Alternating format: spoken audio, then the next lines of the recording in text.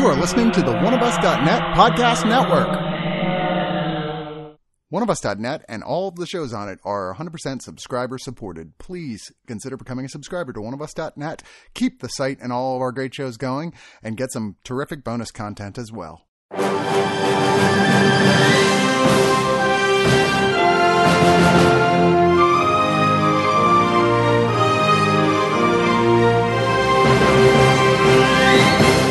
And we're back! It's Eye on the Prize, once again here with Justin Zarian and a much smaller group than usual, because everyone's busy with Christmas and everything else, but hey, Nathan's here. That I am. Yes, indeed. Me and my charming personality, I guess. No, but it's been a while. How have you been doing, man? I'm good. I have a friend from Wisconsin who is just coming to visit. I'm working on Christmas and every other day, so it's kind of nice that we got some time to spend, having an actual vacation. Yeah. No. And also I'm seeing Star Wars tonight, so we'll see how that bomb explodes. Oh boy, that's going to be fun. I don't know when I'll see that. I'm sure I will see it at some point, but I'm just like, we'll get there when we get there kind of thing. I'm sure JJ is going to wrap up all the character arcs, even for the characters that really don't have much of character. You mean most of the cast? I don't know. Yeah. At this point, I'm just kind of like, look, fine, whatever, with all that stuff, so... But yeah, I've been doing fine too. I mean, I've been trying to catch up on a bunch of indie movies. I saw Honey Boy today, which we talked a bit off mic, but I thoroughly enjoyed that one quite a bit. I can't wait to see it. There's no place really showing it near Austin at all. Oh, yeah. I mean, it'll pop up at like small theaters, but it'll always be something downtown, and it's like, I can't even plan it out. Yeah, I'm in Idaho right now for the holidays, and today was like literally the last day to catch it in local theaters because it's getting pushed out for the new releases. So that's a bummer. Yeah, and also, unfortunately, I won't be able to see Waves because that one's also getting pushed out in some indie theaters, unless it sticks around in the other local theater in Boise. So, crossing fingers, seeing if that'll endure. But yeah, so I've been seeing that, catching up on the Netflix stuff. I mean, we talked a bit about Marriage Story, I think, previously, but I mean, it was great. What else can I say? Still have not seen it. I need to see it. Yeah. No, I'm surprised, though. I'm meeting more people who are, like... I respect the people who say these things. They're still wrong, but they're like, yeah, it was okay. Kind of thing. I'm just like, okay. Just okay. Unfortunately, one of those is my best friend, too. So I'm just like, all right, well, okay. That's his opinion. It's almost worse than somebody just straight up hating it. Oh, yeah. Where you're like... Yeah, I see why people like it. I just don't like it that much. I'm like, but why? Why don't you like it so much? Well. Yeah, no, at least it inspires discussion if somebody fucking hates it. Oh, yeah, definitely. But yeah, we've been trying to catch up on a bunch of stuff. I mean, I can't wait to catch some of these other movies. Like, I think we're going to see Richard Jewell next week. I know everyone's got the big controversy around it, but I just want to see it for myself, I'm so hit or miss on Eastwood movies. I could see it with my Alamo pass, but I don't know. Fair enough. And then I think The Two Popes actually comes out tomorrow, so I'm definitely going to watch that. Isn't that being released on Netflix? Yes. So it's coming out, I think it already came out in theaters, and then through Netflix is going to release, kind of like Marriage Story did. So Gotcha. Which I've heard this movie is great, so I can't wait. And then also, my weekend's going to be busy because we're going to plan for reviewing The Witcher this weekend, so... I am not on that review, but I am optimistic to see whether or not it is better than Game of Thrones, like the people who made the show claim it is. Well, the people who made the show and that one dude on Twitter who made that post. But yeah, and then I believe you are also reviewing another TV show coming up too, right? I'm reviewing a couple. I got Runaways coming up that I'm trying to power through, and You... Season 2, Me? And then my most anticipated Fast and Furious Spy Racers. I don't know why you signed up for that, seriously, but... Hey. I am pumped. It's going to be awful. Oh, I can't wait. I actually had the art all ready for that one, too, when you guys review it, so... Nice. Yeah, and then, oh yeah, by the way, people, keep an eye out. The Screener Squad will review The Mandalorian this year, so... I will not be on that one, and I actually just caught up on The Mandalorian, and it fucking rocks. I've heard this week's episode's really good. I haven't seen it yet, so it's very good. It actually seems like it's trying to string together a plot as opposed to being more episodic. Well, that's the thing. Is like I feel like the show is caught between what direction it wants to go with its storytelling. Because like I don't mind episodic stuff. I mean, freaking Firefly was episodic when it came out. Yeah, but that's the problem. It's okay. Oh, I'm just saying, I'd agree with what you're saying right now, but this last episode seemed like they were at least trying to string something together. Well, that's good, because that was the problem, is that those middle episodes, like 4 and 5, and then that first episode were all the weakest ones of the season, but then all the other ones have been good to great. So it's like, I know you've heard me back and forth where I'm like, don't bother, or, oh, this one's better, or, I'm such in a love-hate relationship with the show, so I want it to end on a high note, at least, you know? Well, I'm sure it's going to get like 800 seasons no matter how you feel about it. Oh, no. I mean, I still want to see more. I feel like this show is still finding its voice, but hopefully by the next season it does find it, kind of thing. I still think, despite it finding its voice still, I think it is probably the best Star Wars thing to come out since Return of the Jedi. You say that, but I actually, at least this year, that one came out, and then actually I've been trying out the new video game, the Fallen Jedi Fallen Order. Oh, I just mean theatrical. Oh, well, I'm just saying for Star Wars stuff in general. I got you. Okay. Yeah, but for Star Wars stuff, like, that's good, and I actually really like the video game so far. Like, it's different, it's got, it's pretty much just Dark Souls, but with Star Wars on it, kind of thing, and it's still good, so, yeah, I mean, I don't know. Yeah, it's Star Wars, whatever. But anyways, enough of that kind of stuff. Let's talk about award season stuff, and I'm sure everyone will tune out after that point. But, well, if you did, why did you start listening to this podcast? Anyway, we have some catch-up to do because a lot happened in the matter of the week or two since we last recorded. And the first big one that we literally were like a day or two ahead of when we did the last recording was the Screen Actors Guild nominations. Now, I don't put a lot of stock in the Screen Actors Guild because it is nominated by the actors, and sometimes they make some pretty cool choices, and other times I'm like, I'm always a bigger fan of the WGA for sure. Oh, the WGA has a lot more crossover with the actual nominees at the Oscars kind of thing. I mean, but to be fair, the SAGs can predict a lot of stuff that'll make it for the final list for Oscar contenders.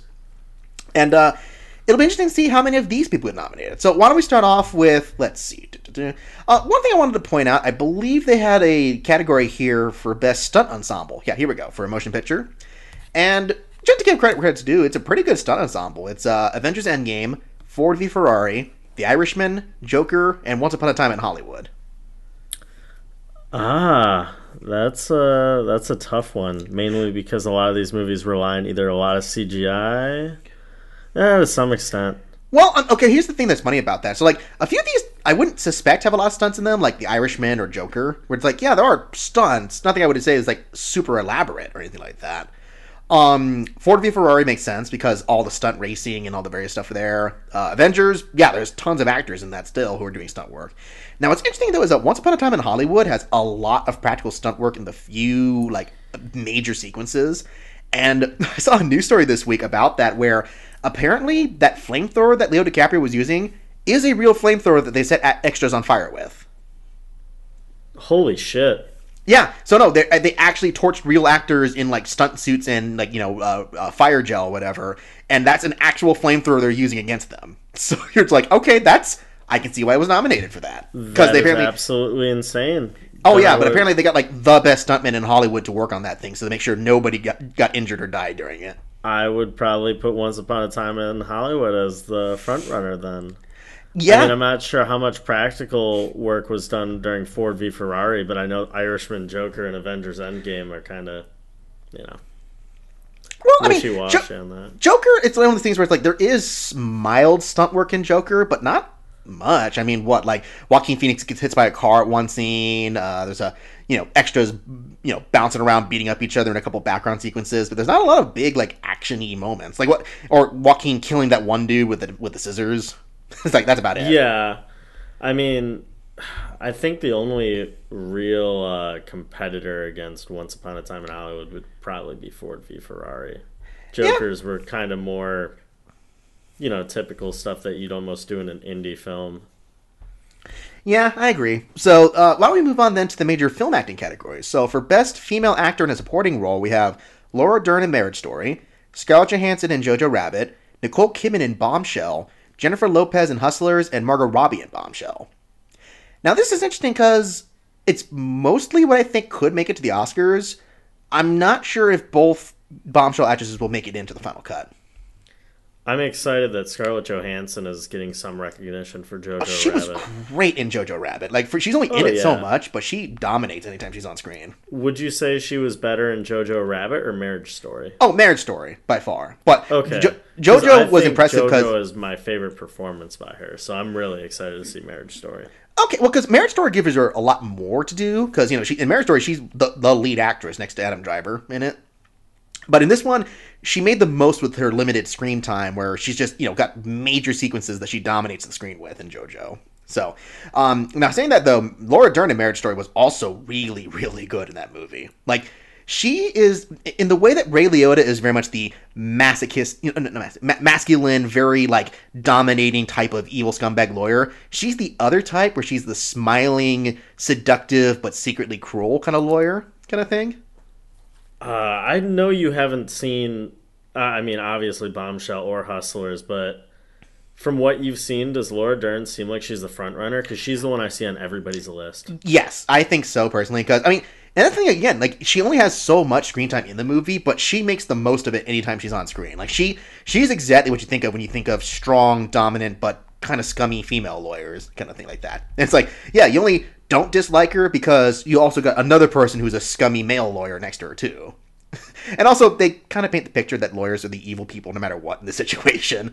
But she's great. And then Hustlers, I know Jennifer Lopez, I don't think anyone says she's going to win, but everyone seems to agree that she's going to make it on the list no matter what. She's magnetic in that movie, in a weird way. Which is funny because I don't feel like the trailers really highlighted that very well, and I haven't seen the movie yet, to be fair. But that's what the trailers don't highlight the movie very well, just in general. Yeah, because I actually didn't want to see the movie, but then everyone came out going, oh, no, it's actually way better than you think.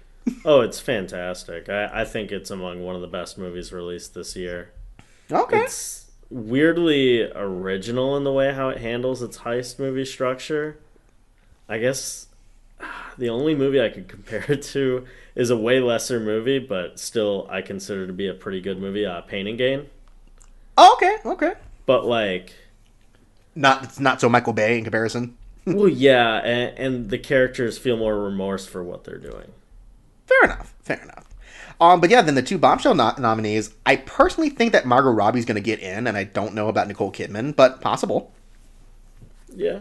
I mean, that movie just looks like it has Best Actress in a Leading Role, Best Actress in a Supporting Role, and Best Makeup just sort of locked in. I don't know about lead actress, but definitely makeup in a supporting actress role, because we'll get to that in just a second. Okay.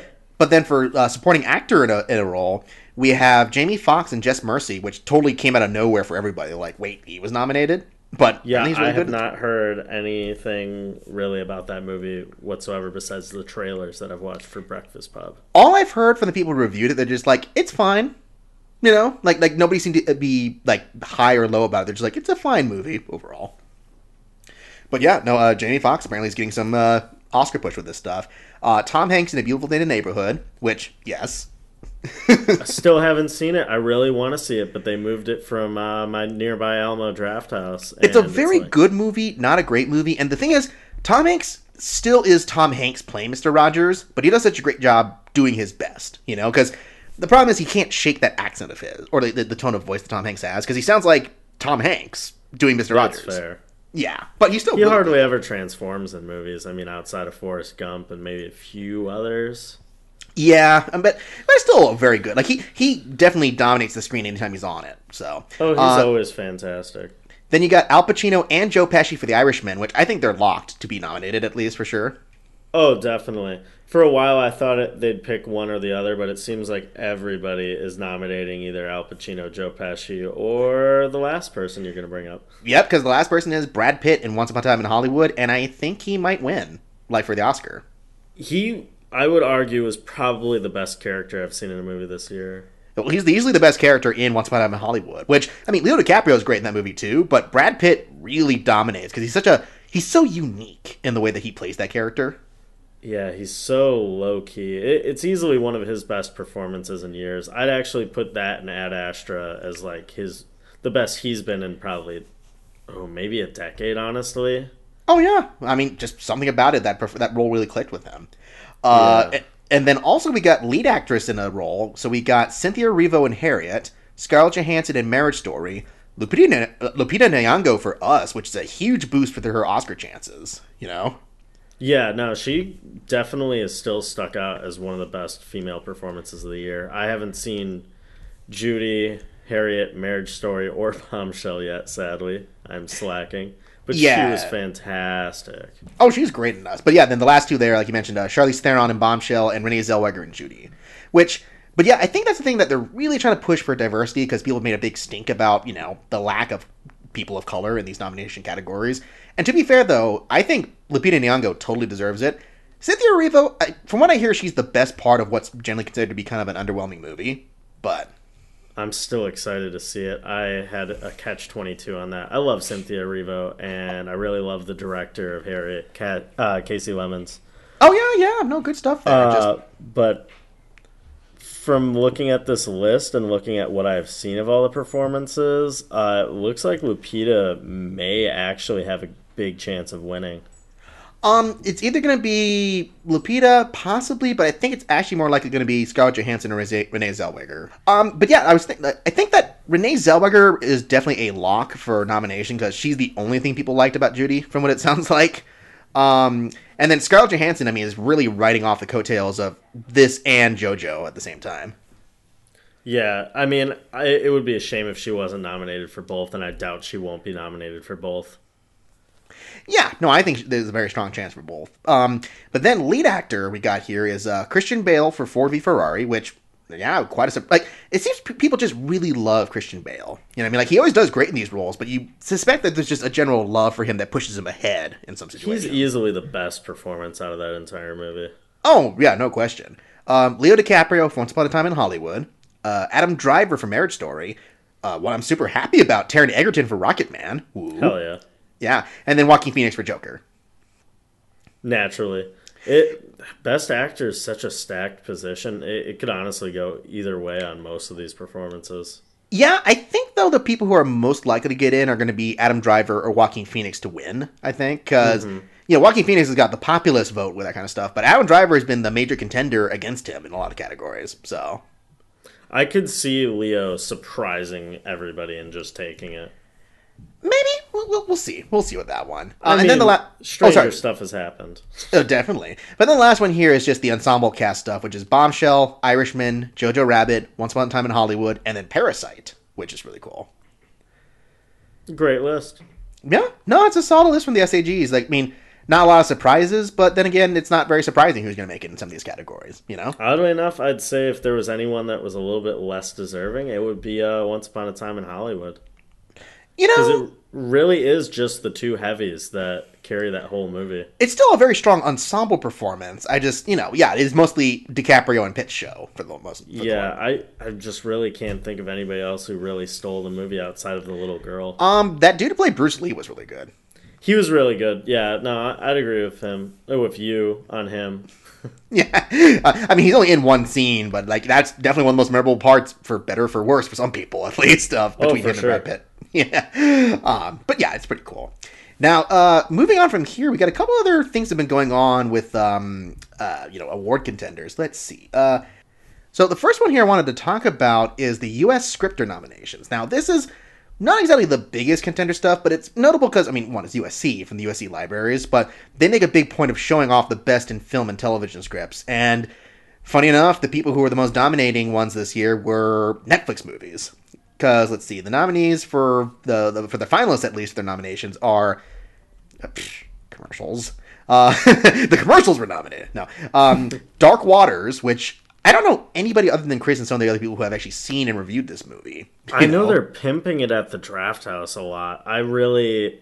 It's one of those movies where it just kind of looks like Michael Clayton. Which Michael Clayton's good. So. I like Michael Clayton a lot, but like it just reminds me of all those movies that came out after Michael Clayton that were just like, all right, here's a movie with very light action, but it's gonna like sort of have a vaguely thriller, political scandal sort of overbeat, like State of Play, something like that. Which I actually like State of Play. Oh yeah. No, but then also The Irishman, Jojo Rabbit, Little Women, and The Two Popes. But no Marriage Story, surprisingly, on that one. I'm kind of sold on Irishman getting best screenplay. Well, I mean, it's probably going to be one of the lead contenders for adapted screenplay, for sure. Yeah. So. I mean, in my heart, it'd probably be Jojo Rabbit just out of this list.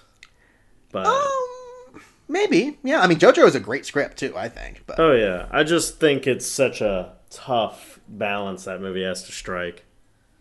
Oh, yeah, definitely. Let's see. So, yeah, for film adaptations, there's that. Now, for the other ones, just to give a note to television here, there's actually quite a few nominees that were pretty deserving. I mean, Phoebe Waller-Bridge for the first episode of Fleabag Season 2, which is great. Let's see. Then the Fosse Verdon got nominated for an episode. Killing Eve got nominated. Unbelievable got nominated, that Netflix limited series, which I hear, especially from Brad and Alan who reviewed it on the site, it's great. Who's in that? That's oh gosh, what's their names? From Hereditary, main actress. Toni Collette. Oh, Toni Collette. That's what I thought. Yeah, Toni Collette and Merritt Wever investigating a serial rapist going on. So, and then the last one, which is definitely super exciting, the episode "This Extraordinary Being" from Watchmen. Easily the best episode of the season. I would definitely say it's a tie between that one and episode 5. I think were the strongest episodes of that whole show. So, well, I guess yeah. I put both of them almost head to head. I think This Extraordinary Being really took me because of just how well done it was from a cinematography standpoint and oh yeah, that whole stuff with the way they shot the movie in black and white and in mostly long takes was really cool. Yeah, it was incredible. Oh yeah, so it's really hard to be truly surreal in black and white. Well, and that was definitely the most buzzed about episode because of the political topics behind it and the way it was made. It was definitely the one that got everyone's attention on the show. Oh, for sure. I personally wish the show ended a little stronger, but that's just me. We'll have to talk about that at a later date. I thought it ended perfect. Nice. Or as close to perfect as it could have. Maybe.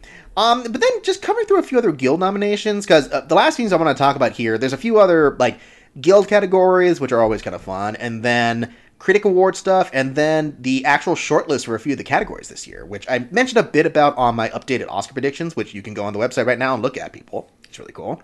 But let's start off here with the American Cinema Editors categories, because this is usually the stuff that'll make it for the final cut in film editing prizes, and it's mostly what you expect for these ones. So for Best Drama, the editing nominees are Ford v. Ferrari, The Irishman, Joker, Marriage Story, and Parasite. And then in comedy, it's Dolomite, The Farewell, Jojo Rabbit, Knives Out, and Once Upon a Time in Hollywood. Nice. I think out of all those, the most deserving, though, is probably going to be The Irishman for me. You see, I would say Irishman, but I think Ford v. Ferrari was also one of the best edited movies this year. Ford v. Ferrari is actually really well edited, now that you mentioned it. So both of them are probably the top ones. But I personally think that the drama nominees, all 5 of those, are going to be the final nominees at the Oscars this year. Probably.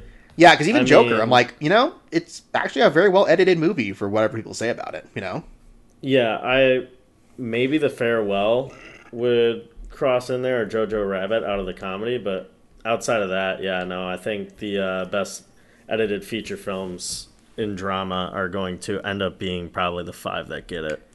Yeah. I would also even put some contention for Knives Out, which I also just saw recently. And how'd you like it? I really liked it a lot. Because, I was the one who was very vocal about I don't like Last Jedi, but thankfully you're also on that team, too, who is not as in love with that movie. I actually just watched it again today, and I will say I think it is better than all of the prequels. Fair enough. There you go. Yeah, that's a caveat. But I will say that Knives Out, I think, actually plays a lot better into Rian Johnson's strengths. Sure. I admit that I wasn't as crazy about Looper, personally. I'm just like, it's good, not great. But I think he works better with smaller focus. You know what I mean? Like something that's a little bit more contained, a little bit more indie. Oh, I agree. And how'd you like Daniel Craig in it? Oh, he's hysterical throughout it. Like, him and Ana de Armas are both, dynamite in that movie. I feel like he's going to make the hump that most actors can't to get out of the James Bond role. And he's always going to be somewhat Bondian in most of his other roles, but I think this is a good follow-up type role. Like, if they make another movie with him, I would would see it. Like, I would see another one with his character from this movie. Yeah, I could. If he had one or two of these movies under his belt, I could easily see him breaking into like Harrison Ford level, where you know him for more than one character. Oh yeah, absolutely. But yeah, I'm super excited for that. Now, also here we got the Sound Editors Guilds, which, you know, again, this is like, who cares? I care because it's an important job for sound editing and such. So, and this one it's a little harder to focus on because they have a lot of specified categories because like dialogue and ADR is a separate category, sound effects is a different category, and whatnot. But I think the general consensus is that Joker, Once Upon a Time in Hollywood, Ford v Ferrari, 1917, and Avengers are kind of the dominating ones in this category. I think it's got to either be Avengers Endgame or Ford v Ferrari. Possibly. I mean, this one, it's hard to say because sound editing is... Okay, so for people who don't know, I guess sound editing and sound mixing do have an actual distinction because sound editing is a lot of, like, from what it seems like, most of the post-production stuff, where sound mixing is a lot of the stuff that's actually recorded on stage or, you know, on scene kind of stuff. And in this case here for sound editing, I would say, you know, a lot of the post-production work in these movies all is deserving. So, I mean, we'll see more about this as we look into the short list for categories and other stuff, but, I mean... This seems like a fine little selection of films, and it's mostly stuff that you kind of expect for these movies. Mm-hmm. But the one that's more predicting and more accurate to, I think, to what's actually going to make it for best sound mixing is the Cinema Audio Society nominations, which is going to be, well, the nominees here are Ford v Ferrari, Joker, Once Upon a Time in Hollywood, Rocketman, and The Irishman. I would say that's definitely likely to be 3 or 4 of the actual nominees are on that list. Yeah, I'd agree with that. I'm not so sure about The Irishman for audio. It's good sound. I mean, Scorsese films are always well mixed in terms of like utilizing like what's recorded on scene as well as the stuff that's all post production work. So yeah, true. I just felt like some scenes felt like ADR at times. Well, but I mean, ADR is not all bad. It's just it depends on the type of how the scenes are worked, kind of thing. Because ADR is counted in mixing. So yeah. No, I don't know. We'll see. I mean, that's not my top pick, I would say, too. Which, I'm surprised, though, why 1917 isn't on that list. Because that seems like it'd be more of a contender in that category. Yeah, I can't wait to see that movie. I can't wait either. That looks so good. Oh, my goodness. But then also we got the Costume Designer Guild, which, I mean, did we talk about this last episode? I can't remember now. I can't remember. All these podcasts blur together for me. Are we talking about Runaways yet? I mean, you know, if you're curious, it's mostly the people you kind of expect. Like, honestly, I think of all the nominees, or the potential nominees, because there's like 15 nominees in film alone. But the one that might get most attention is the Downton Abbey movie, because it's great soundtrack. I mean, great costumes for that. So, yeah, I mean that's just almost to be expected before it even comes out. Yeah, pretty much. I see a lot of Dolomite Is My Name. I think that should get nominated too. That's great costume work for that. Yeah, for sure. And and I think maybe JoJo might get nominated because the costume work is all really good there too. And costume work Rocketman should get nominated. I still need to see it. So good. Like that one, like that is the film where even with some of its faults here and there, this is the film that Bohemian Rhapsody should have been. Oh yeah, that's all I hear about it, and it's a movie I really wanted to see on a big screen because it looked like it was worth paying the extra bucks to see it up huge, but it went out of theaters before I could. Oh yeah, no, it's definitely I got my toes tapping admittedly in that one. Like, it's definitely one where you get really into the moment, and it just helps, like, seeing people actually sing in the movie really is a big difference, you know? Oh, I bet. I'm not in the minority on this, but fuck, I really did not like Bohemian Rhapsody one bit. I didn't dislike it, but I also say I was just very on it. It was just so weak. It's just, I don't know, like, it's a very well-produced movie in terms of, like, technical craft for, like, costumes and cinematography and acting and the stuff. It's just so bland in a lot of ways. Oh, I agree. Yeah. So there's that. Now, for the last few things here, we're going to talk about some critic choice stuff, because there's been a lot of critic groups putting out their winners and that such in different categories. A lot of nominations, too. But one of the big ones I want to talk about, which I'm kind of excited about, are the ones that are getting the most wins in the critic groups. And guess what film is actually winning for Best Pictures? Huh. I wonder. Is it a Korean film? It might be a film that has been almost unanimously agreed upon to be one of the very best movies, no matter what country you're from. Is it the only movie that came out this year that weaponizes peaches? Yes, as a matter of fact. Respect! Yeah, it's Parasite. Parasite is currently, as of this, I got this critic group tracker on Awards Watch that I've been following here. And so far, of the critics that have put out their winners in various categories, it has won 12 prizes. Yeah, I think it is easily one of the best movies all year. I'm not as in love with it as everybody else, just because there are more movies that like. No. It's not that I don't like it to any extent. It's like it's not as high on my top 5 of the year as everybody else. Boo! No, I'm biased. I think that's my personal number 1 right now. But I mean, that's fair enough. That's fair enough. But I'm just super excited. In fact, it's outpacing the second place movie, The Irishman, by 8, because The Irishman's only won 4 so far for critic groups. I will say I did like Parasite more than The Irishman, and I like The Irishman quite a bit. No, and then right behind that is Once Upon a Time in Hollywood with 4 as well, Marriage Story and 1917 with 2, and then the rest of it's been scattered between like Joker, Knives Out, Little Women, a few other films. It's a good list. Yeah. Best Director is obviously Bong Joon-ho for Parasite as well, which 13 wins for that one, which is pretty cool. I think even if it doesn't win, well, I mean, it's a lock for Best Foreign Film. I think Bong Joon-ho will probably take home the gold for Best Director. He deserves it. I hope so, you know. But then right behind him actually has been Sam Mendes for 1917, which just for the technical marvel of that alone, it's pretty impressive.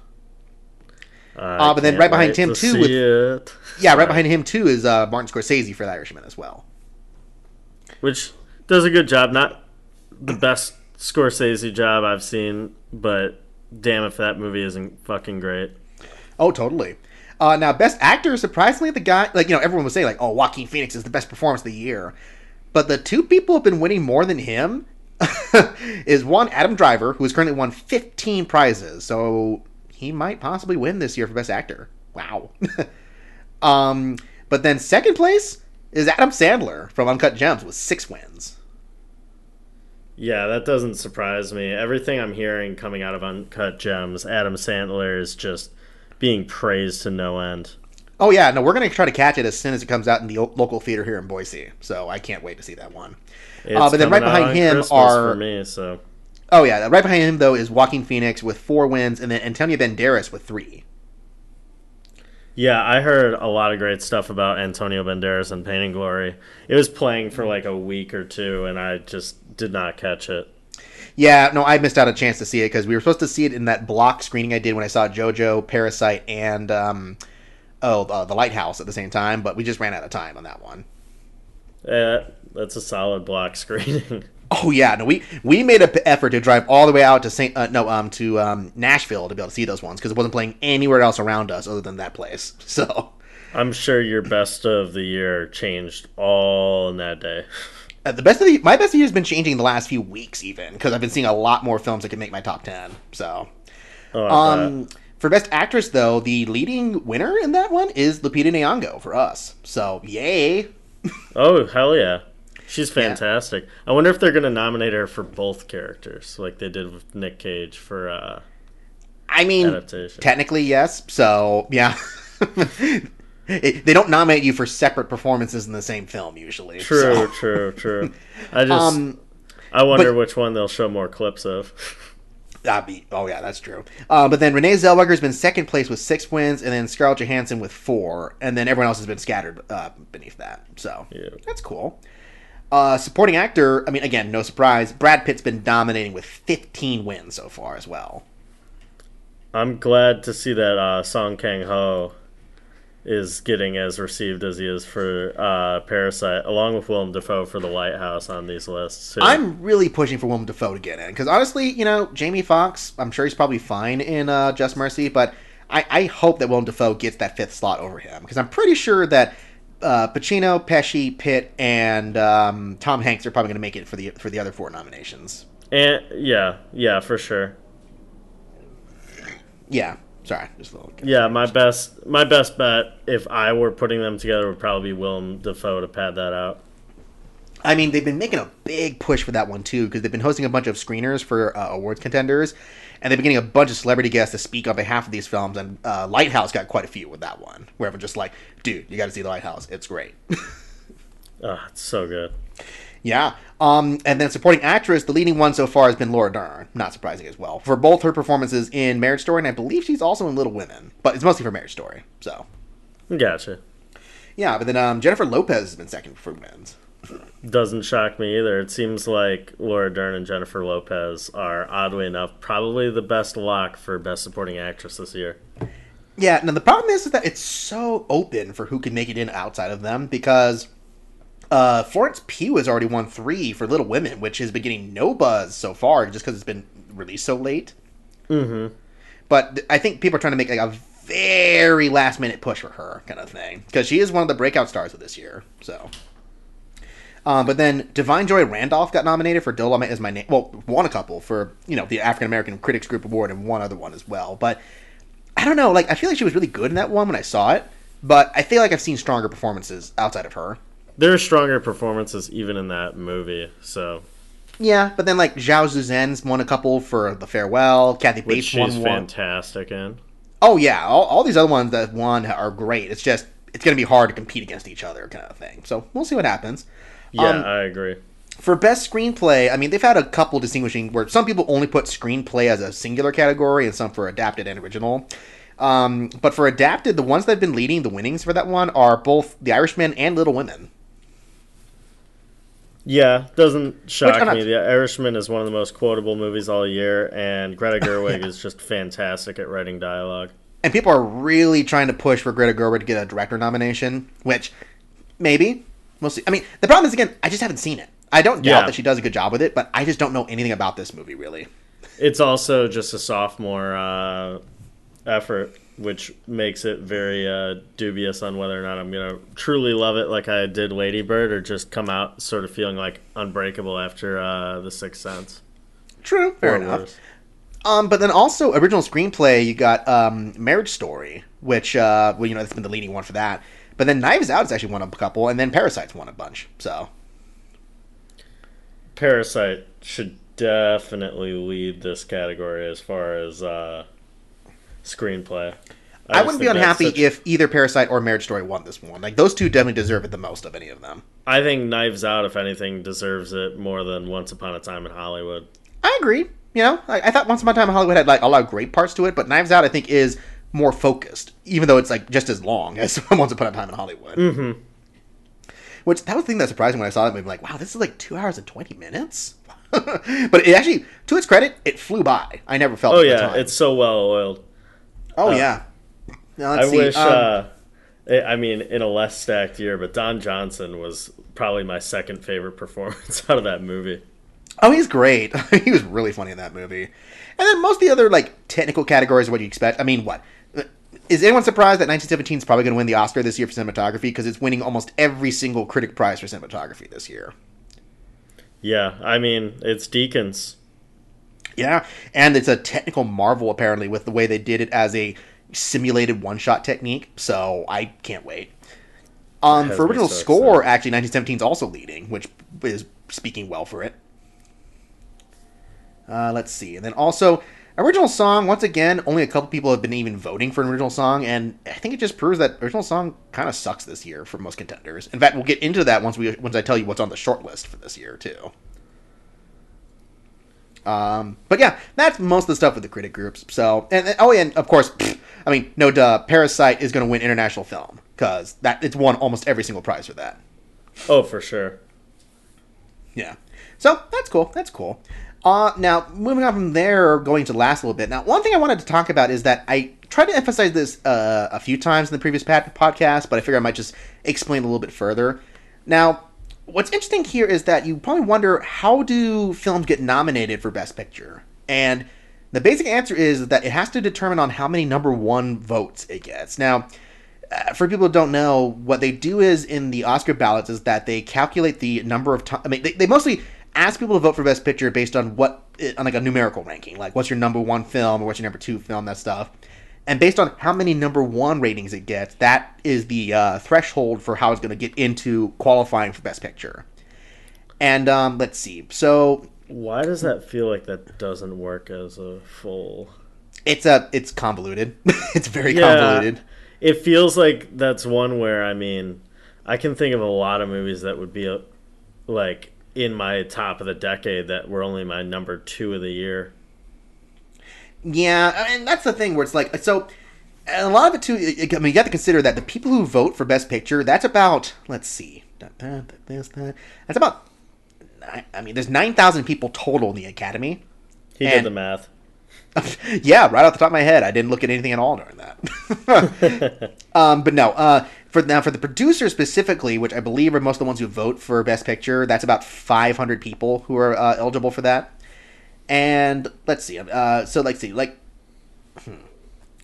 a lot of fuzzy math in the way of this. So, but basically, to get a chance to get it, you have to get at least 9% of the ballots have to be number one picks for that film.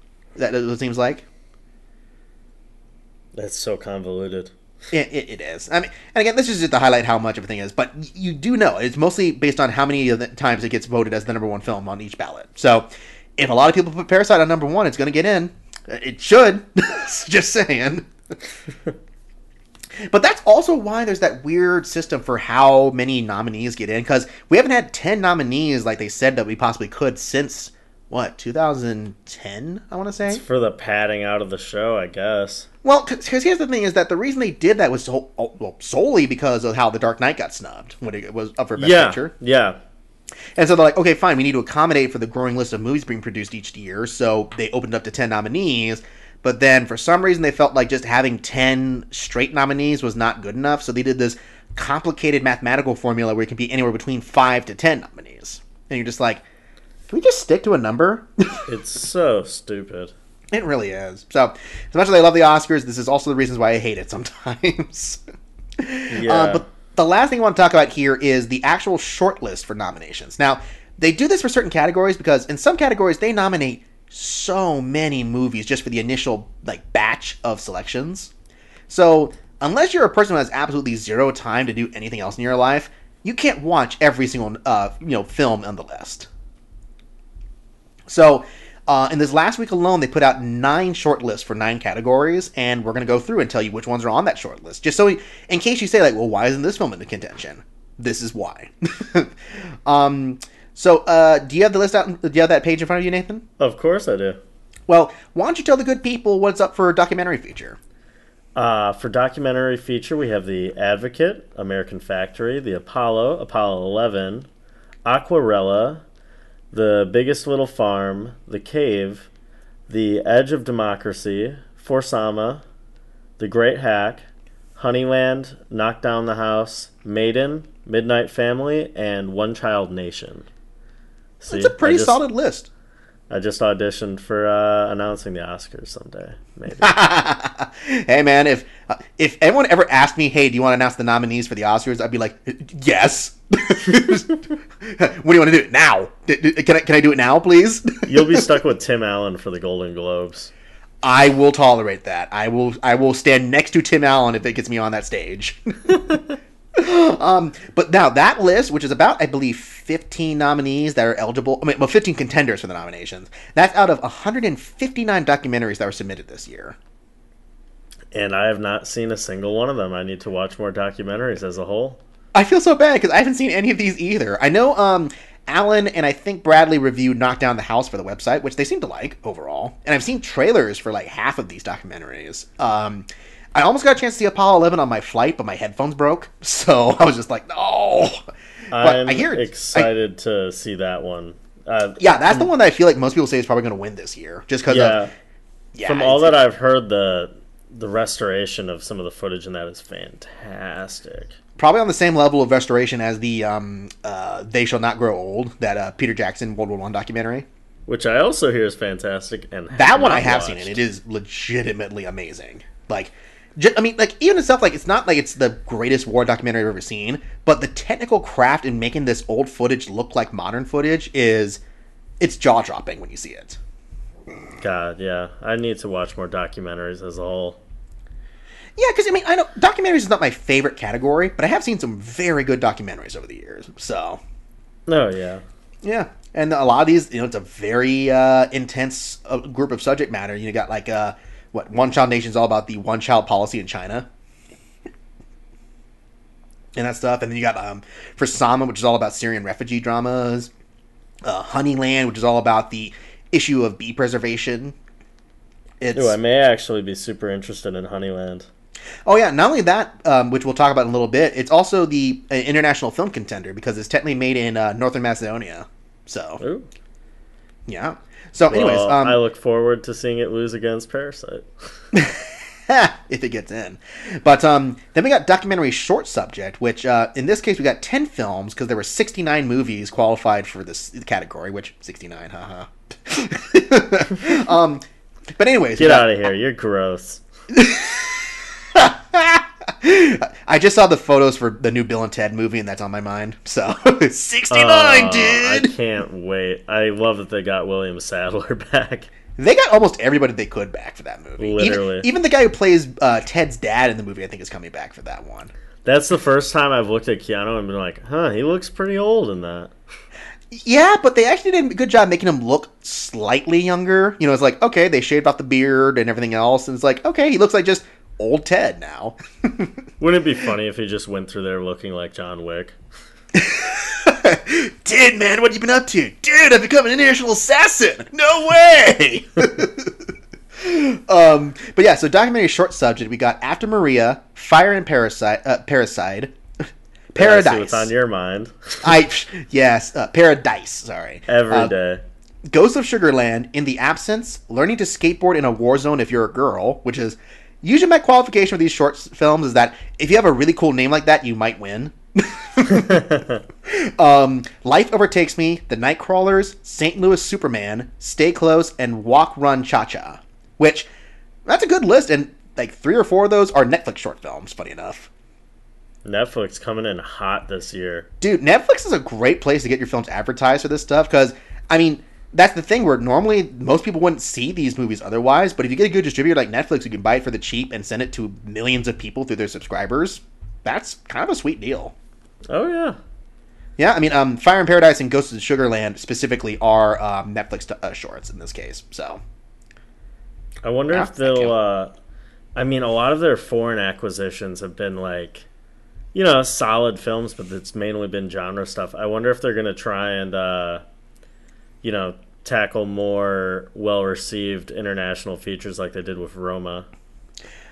They might. It'll be hard. Well, in Roma's case specifically, they negotiated that deal with Cuarón. Like, that wasn't a thing they acquired. That was a thing he produced with them. I'm pretty sure, right? I'm pretty sure you're right. Yeah, so that one is a case be where wrong on that case. Yeah, well, that's what I'm saying. Like, that case is one where I think Netflix actually produced it with Cuarón. But yeah, and in the other case with their acquisitions, yeah, it's been like stuff from Cannes, like Atlantics. But it's possible. I mean, I think it's going to be the thing where they're going to try to produce a lot more in-house foreign contenders, but they're definitely open to getting foreign films. But the problem is competing against the established foreign film distributors like Focus Features and Magnet. IFC. Yeah. Even Neon's getting into the game too because they acquired Parasite for distribution. So. Oh yeah, I've noticed Neon's name on a lot more foreign films as of lately for sure. Yeah, Neon is making a name for themselves. They're doing a pretty good job actually. I mean, they also did I, Tonya, and they produced quite a few other films. I love the Spanish title to I, Tonya. Yo, Tonya. Yo, Tonya. Exactly. Well, speaking of international feature, here's the shortlist for international feature this year. Good segue. So there were 10 films that were selected for the shortlist, which is usually the case. But I believe somewhere like 93 or 97 films. 91 were eligible for this category. So, that's a lot. Yeah. So why don't you read off the 10 films here? We got The Painted Bird from the Czech Republic. We got Truth and Justice from Estonia. We got Les Miserables. Oh my gosh. Les Miserables. From France. Les Miserables. Not the musical, but the social justice drama. Yeah, which confused me for a bit. I know, it confuses everybody. Why didn't they just pick a different name? I get that the point is like they're the Miserables, but just... Anyways, moving on. Those Who Remained from Hungary. Honeyland from North Macedonia. Corpus Christi from Poland, Beanpole Poland! from Russia, Beanpole. Atlantics from Senegal, obviously Parasite from South Korea, and Pain and Glory from Spain. Now, Panglory and Parasite are both going to get in. Like, Oh absolutely. yeah, for sure. And I think Atlantic's going to get in, which, I mean, I on the review that I said for this one, I wasn't in love with this movie like everyone else was, but it's got so much love behind it that I doubt it's not going to get in. I've heard nothing but great things about Les Miserables. Yeah, it's been getting mostly good reviews from the stuff I've heard, so it's very likely because of the subject matter, too, about, political strife between the poorer and richer communities in France, and the immigrants especially, immigrant communities. It's definitely going to get in on, a lot of the social commentary it has in it. Now, the question, though, is that fifth slot could really be anybody's game in this situation. You can literally flip a coin on it. Yeah, because, I mean, the problem is that the films nominated are all such varying types. Because, you got Honeyland, which is a documentary, The Painted Bird, which is a incredibly brutal World War II Holocaust drama, apparently, and then all these other films I've never heard of. Yeah, that's usually how it goes for that category for me. Yeah, and it's hard because, I mean, it's a big amount of, it's a large amount of work to get in on this list. Because you got, 91 films. That's each of those films was a separate country that submitted, 2 of which were disqualified for really stupid reasons. So, and then, just a lot of stuff in here. It's like, people want to find ways to represent other countries than just the European countries, of course, because, they dominate in so many other years. But you have to compete against like people who are established directors or people who always get nominated in this kind of case. So you have to really stand out like Atlantics did for Senegal if you want a chance to get in. Yeah, it sucks that they only limit it to one film per country. Well, because that's the thing too is that for France they actually had another film that was eligible, The Portrait of a Lady on Fire, but for some reason they didn't pick it, even though it was the actually better reviewed movie in comparison.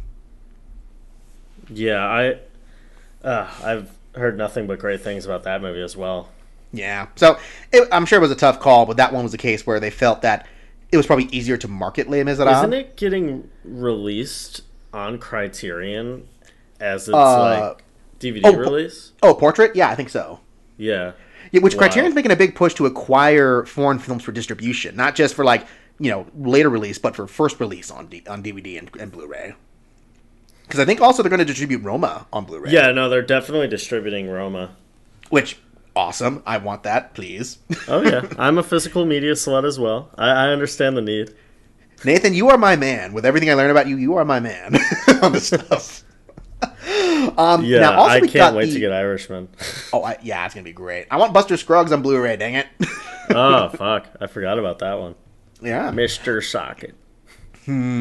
Also, we got the makeup and hairstyling categories, which, yeah, people do care enough to put 10 films as the contenders in this one. So, it's Bombshell, Dolomite, Downton Abbey, Joker, Judy, Little Women, Maleficent 2, 1917, Once Upon a Time in Hollywood, and Rocketman.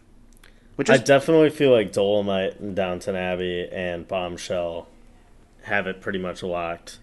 You said maybe, but I think Joker and Rocketman are also eligible contenders in that list. Like Joker obviously only has the one major thing, but it's one that people recognize, for the makeup job.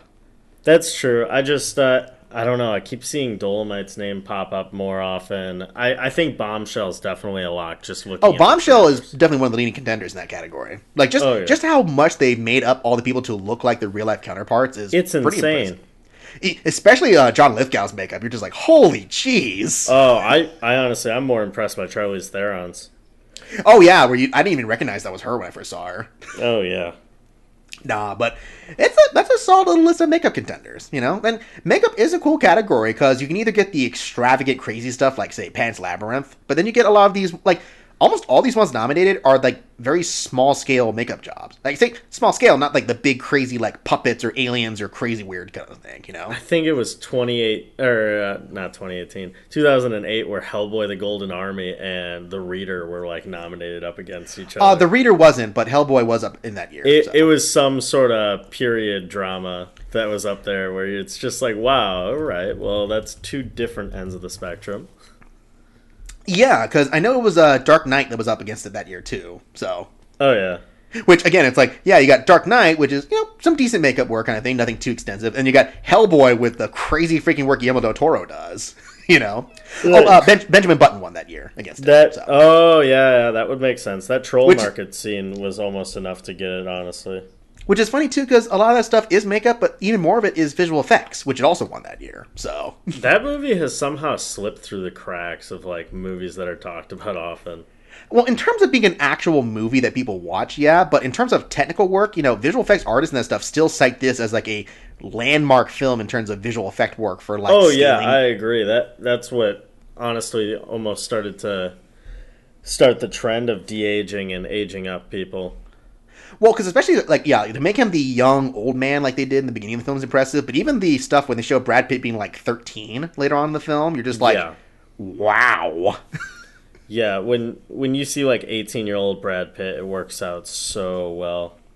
I was shocked. I was just like, wow, he looks like he just came straight out of Thelma and Louise in that version. Oh yeah.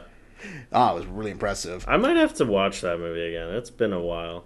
Yeah, I mean, the problem with Benjamin Button is that it is an investment because it's 3 hours long. So yeah, and it's essentially just Forrest Gump. It's written by the same person too, so yeah, it's just dark Forrest Gump. Mm-hmm.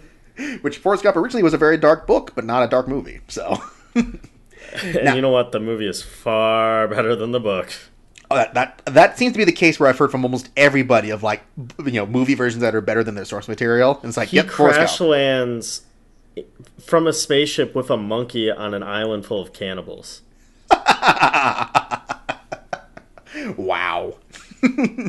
Now we got the music categories, which, I mean, just like I have for all the previous years, we are going to have a episode exclusively for the original score and song nominees this year as well. Because I don't know if you know this about me. I'm a fanatical guy when it comes to original scores and instrumental scores for movies and video games and TV. Ennio Morricone was my most listened to artist of the decade on Spotify, so I'm on the same. I'm on the same. My man, again. My man. And we're still in the works of doing this, but we're going to possibly get Lorenzo back on. For people who don't know, possibly Nathan too, Lorenzo was the guy who composed the music for the Screener Squad and Eye on the Prize, and for the Gathering score as well. He nails our combination of 5 different themes for this podcast. Oh yeah, no, he's great. He's great dude. But yeah, we're gonna try to get him back if he has the time to talk about these, because everyone really liked talking to him last year for the nominated scores, because he's professional composer. So. Well, I hope I can be on that one. I hope so too. But anyways, why don't you start off here? Tell us the nominated scores for this one. We got Avengers: Endgame, Bombshell, The Farewell, Ford v Ferrari, Frozen 2, Jojo Rabbit, Joker, The King, Little Women, Marriage Story, Motherless Brooklyn, 1917, Pain and Glory, and the movie I'm seeing tonight, Star Wars: The Rise of the Skywalker, and Us. That's a pretty solid list for original scores, actually. Oh, I agree. Yeah. It's hard to really pick out one that stands above all of them, mainly because I have not seen Marriage Story. Well, okay, so Marriage Story score is really good, and I think it's going to get nominated. 1917 has been winning a bunch of prizes, but I haven't heard a lick of the score yet, so I can't judge it, to be fair. Joker, I think, actually will get in, because, one thing it has to its advantage is that it has a female composer behind it. And I'm not saying it's only because of that, but, And that it has one of the most, I would argue, probably the most original score I've heard this year. Oh, well, I was going to say, it's also a great freaking score. Oh, it's a fantastic score. It's a very, dramatically heavy score for the movie. It's it's not being subtle, but it's really, really great music for being so expressive and minimalistic at the same time. Yeah, it's very minimalistic, but upsetting in a weird way. Oh, yeah. I mean, just their use of, cellos and lower register instruments really works throughout the movie. Mm-hmm. Now, on the other hand, a lot of these other movies vary in terms of, more pronounced scores and lower scores. Us had a great score, because, gosh dang, that opening credit song always gets to me every single time. Oh, it's fantastic. Oh, yeah. Avengers Endgame, I think, also has a fantastic score. Which oh, yeah. I think that one is almost a lock. I think, considering what we've gotten in the years previous with, say, John Williams being nominated for pretty much all of his work on Star Wars. I think John Williams won't get in this year for us. I don't think he will either. like honestly, the thing is like I think the backlash against Rise of Skywalker is so big. Sorry, that it probably won't make it in because it's just I don't know. Even the Last Jedi score I thought was not his best work. So I'm just like, I don't okay. think any of his sequel scores have lived up to even the prequel scores. I still like the Force Awakens score quite a bit. Like I liked it more after re-listening to it, but I will say it's the prequels have more iconic themes in comparison. Oh yeah, I think Avengers Endgame will definitely cancel that one out. If I it hope gets so, because fully I mean, nominated. it's been how many years since Alan Silvestri even got nominated in the previous years? So Yeah, I think he's overdue. And it's not even like his previous two scores have been, or actually, it would be previous one scores because I know they changed the composer for Ultron. But But he wrote the original score for Avengers as well, and Avengers. yeah, and he did War. Infinity War. Yep. He did both of those. So he wrote His the theme. scores.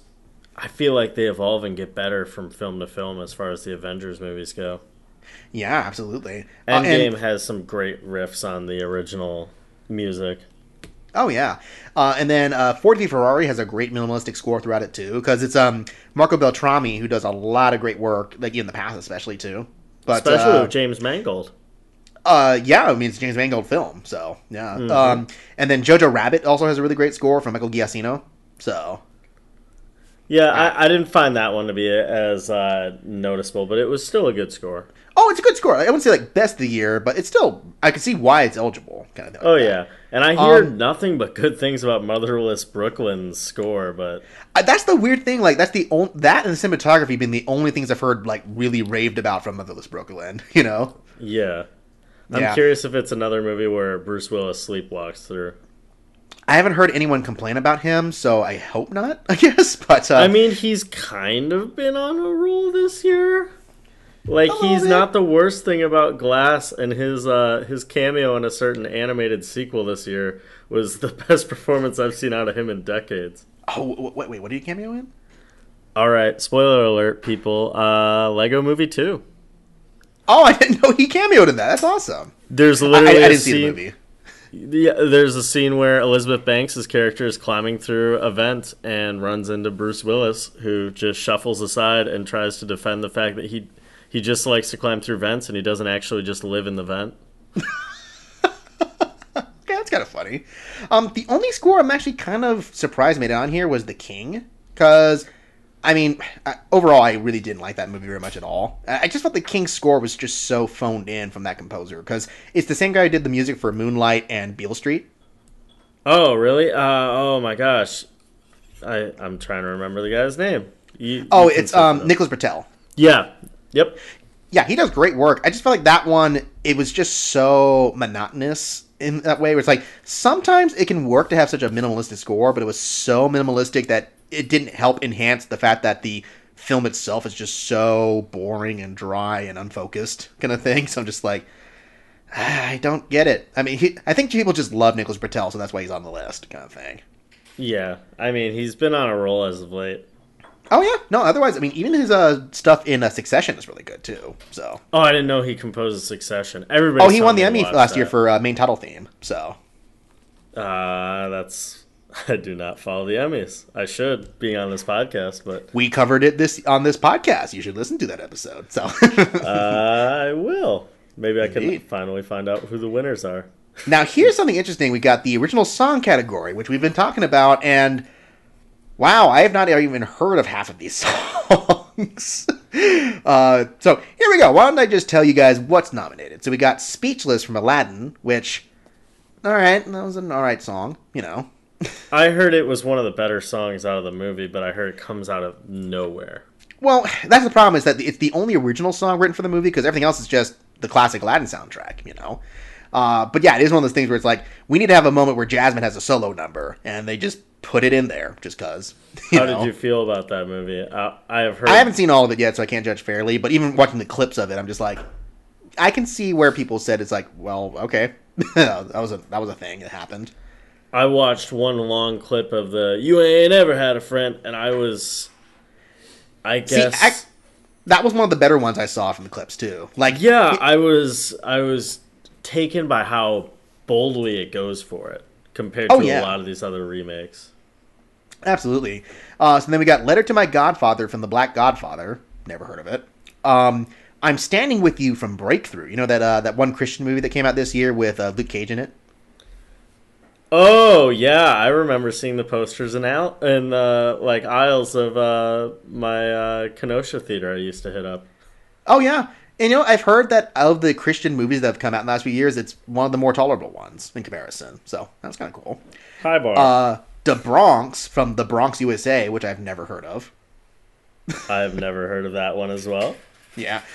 Into the Unknown from Frozen 2, which I just don't have any desire to watch Frozen 2. I'm sure it's fine. I'm like, whatever. Oh, I absolutely agree. I've just seen Frozen 1 so many times despite not liking it, just due to being near my 10 siblings. Yeah. I don't need Frozen 2. Yeah, so maybe it's the best song for Frozen 2. I don't know. I haven't seen it, and I don't really care to. Maybe it's the best song I will ever hear, but I don't want to see it. I'm sure if it gets nominated, I'll listen to it for our podcast. So, Stand Up from Harriet, which, it seems like there's a trend of these very, screechy, preachy songs that get nominated. Like, for RBG, they had a big number like that. For, what was that one? Marshall, they had a big song like that, too. There's always that one that's, the big, one of those big showy number songs kind of thing. And this seems to be following that trend. So it's probably going to get nominated because of that. Just saying. Catchy song from the Lego Movie 2, which, do you remember this song? I do. Yeah, it does not compare to anything in Lego Movie 1, and I don't even like Everything Is Awesome. Oh. Are you a diehard Everything Is Awesome? That song was on my playlist for years. So you wake up like Emmett every morning. Well, just even before I saw the movie, I did. So I'm just like, good morning, world. I see you as an Emmett. I'm an Emmett. I think I'm an Emmett in real life. Then we got a double nomination for The Lion King with Never Too Late. I don't even remember what that song is. And then Spirit, that Beyonce song for the movie. Still have not seen it, but I have heard that those are extremely weak. Yep. I heard a little bit from that Spirit song, and I'm just like, geez, it just sounds like a Beyonce song. Not even a bad one, just a Beyonce song, Let's see. Daily Battles from Motherless Brooklyn. Again, the music and the cinematography are the two things people like about that movie. Here's one that I didn't know was actually an original song. A Glass of Soju from Parasite. Which I wish it were the Jessica Chicago song. Well, that one's not an original song technically, so it's actually a tune set to a classic South Korean theme kind of thing. And really?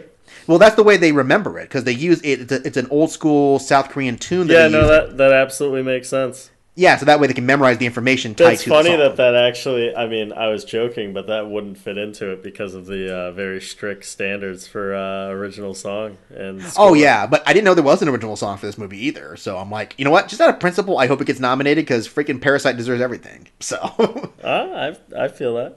Yeah, I'm Gonna Love Me Again from Rocket Man, which I think might actually get in because people love Elton John, Need to see it. Oh, yeah. It's a good song. It was the one I think that played at the end credits where I'm like, yeah, it's an original piece. Elton John wrote it for the movie, and it's a perfectly fine Elton John song. High Above the Water from Toni Morrison, The Pieces I Am. Cool. I've not seen it, so I can't judge it. I Can't Let You Throw Yourself Away from Toy Story 4, which is one of those things they tried to nominate a couple songs that Randy Newman wrote for this movie, but I've not heard a single person talk about the music from Toy Story 4, so... I haven't heard a single person talk about Toy Story 4. It seems like everyone's consensus was like, it's good. Not the best. It's pretty good. Yeah, I heard people be like, man, this is so much better than Toy Story 3 for 1 second, and then nobody else talked about it. And then the last one's from this movie called Wild Rose, a song called Glasgow. And, yep, never heard of that either. So there we go. So then let's power through these last few ones. We got animated short film, which I'm actually excited to talk about because I've seen a few of these. So why don't you read through these 10, Nate? Oh, thanks for giving me the ones that I can easily butcher the names of. My pleasure. DeSera? I'm just going to go with the translation. Daughter. Yeah, Hair daughter. Love. He Can't Live Without Cosmos.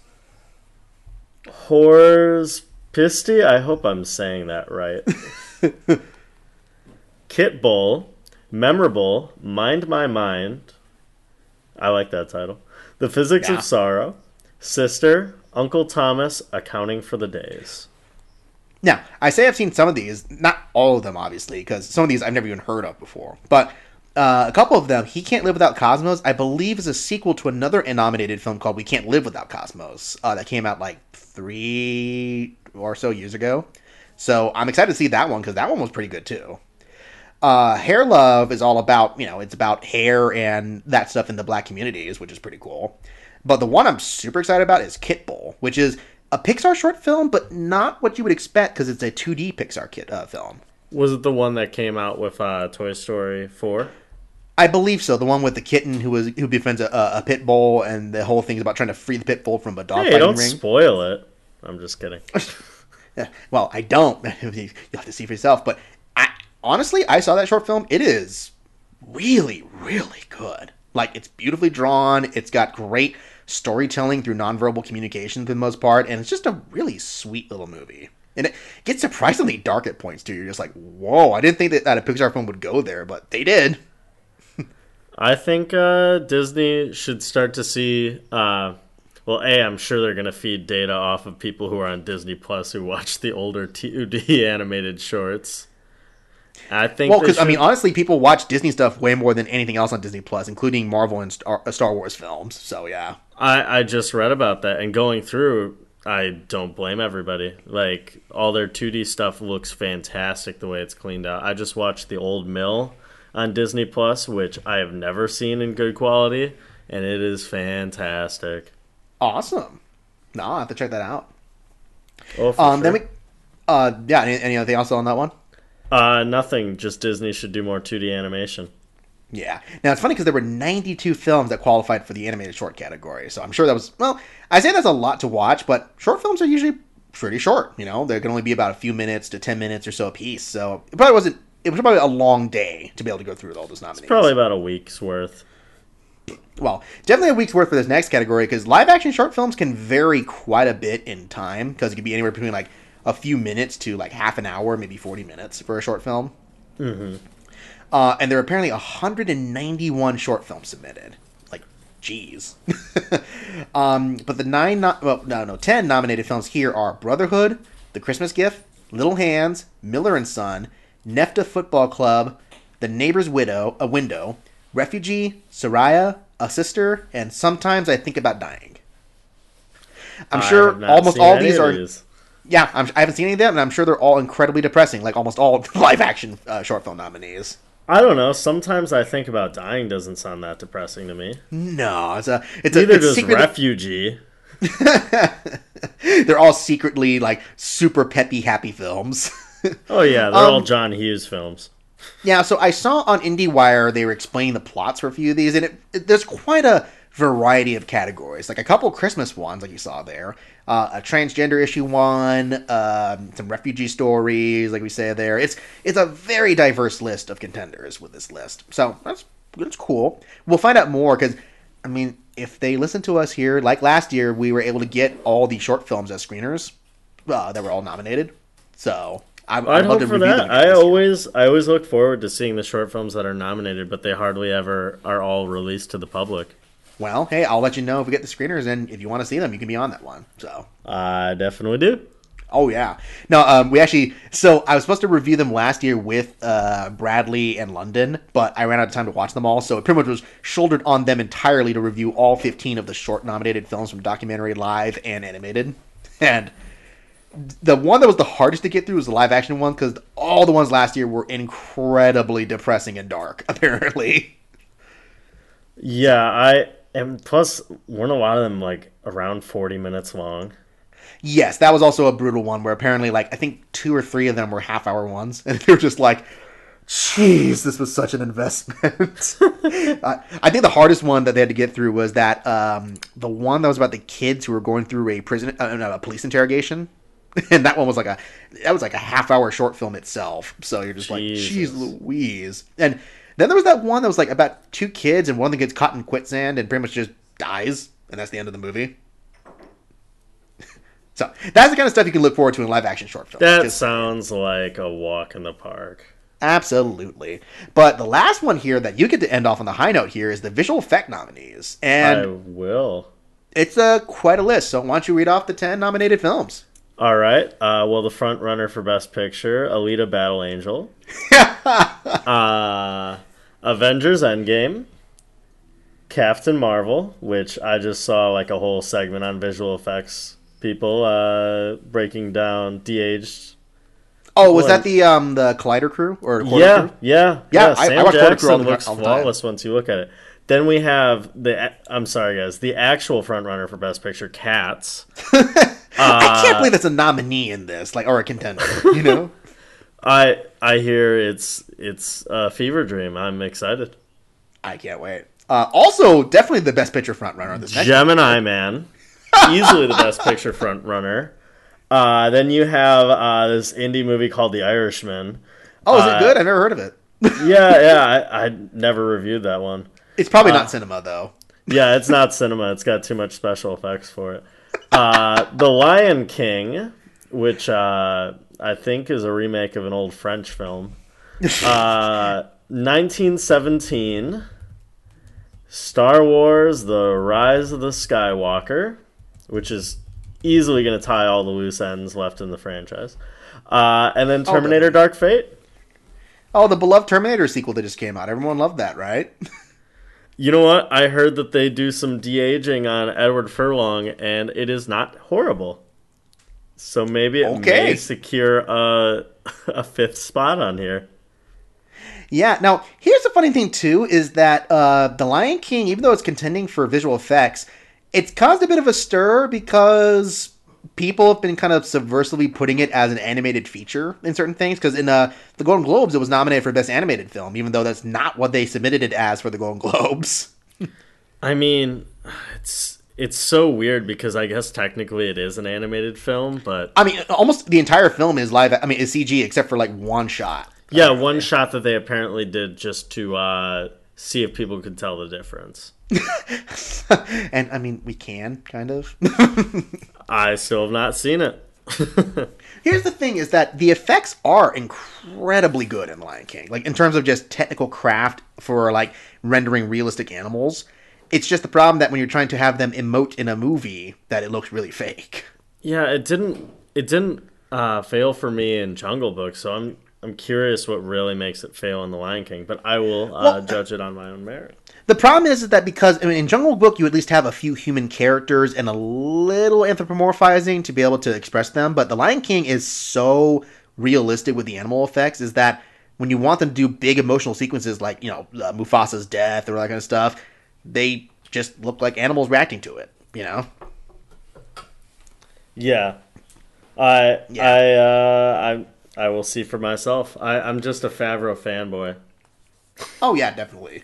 Now, it's interesting because we've got 3 films that highlight de-aging technology here, especially. We got The Irishman, Gemini Man, and Captain Marvel, which, I mean, of all of them, I would say Captain Marvel actually has the best de-aging work. Yeah, but I was The Irishman actually just about to agree with you on there, even though The Irishman is no slouch.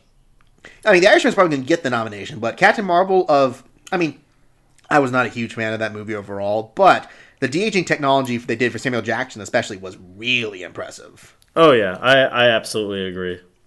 Although they still can't get over that one problem in either of those movies, that even though you de-age an older actor does not mean they can also do stunt work like a younger actor. Just get a stunt double and plaster their face on them. You can find one. I know you can.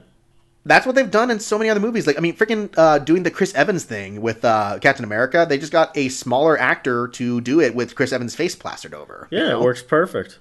Oh yeah, but that's the thing that was definitely one of the biggest scenes that broke me in The Irishman, is that sequence where he's beating up that dude in the storefront. You're like, oh yeah, it's very clearly a 70-year-old man with a young face, you know? Yeah, it broke me out of the movie, but the rest of the movie works really well, and what they did to Al Pacino is insane. Oh no, Al Pacino is the best de-aging work in The Irishman. Like, you cannot believe, like, especially when you see, what was it, that trailer for Hunters, that Amazon show they're doing with him? Like, it's night and day when you see the effect work they did between him there and his normal face in the Hunters. Yeah, it's insane. Oh, yeah, absolutely. I mean, even Gemini Man, for all we can say about how that movie really flopped in the box office, it's not the worst CG work they did on Will Smith, you know?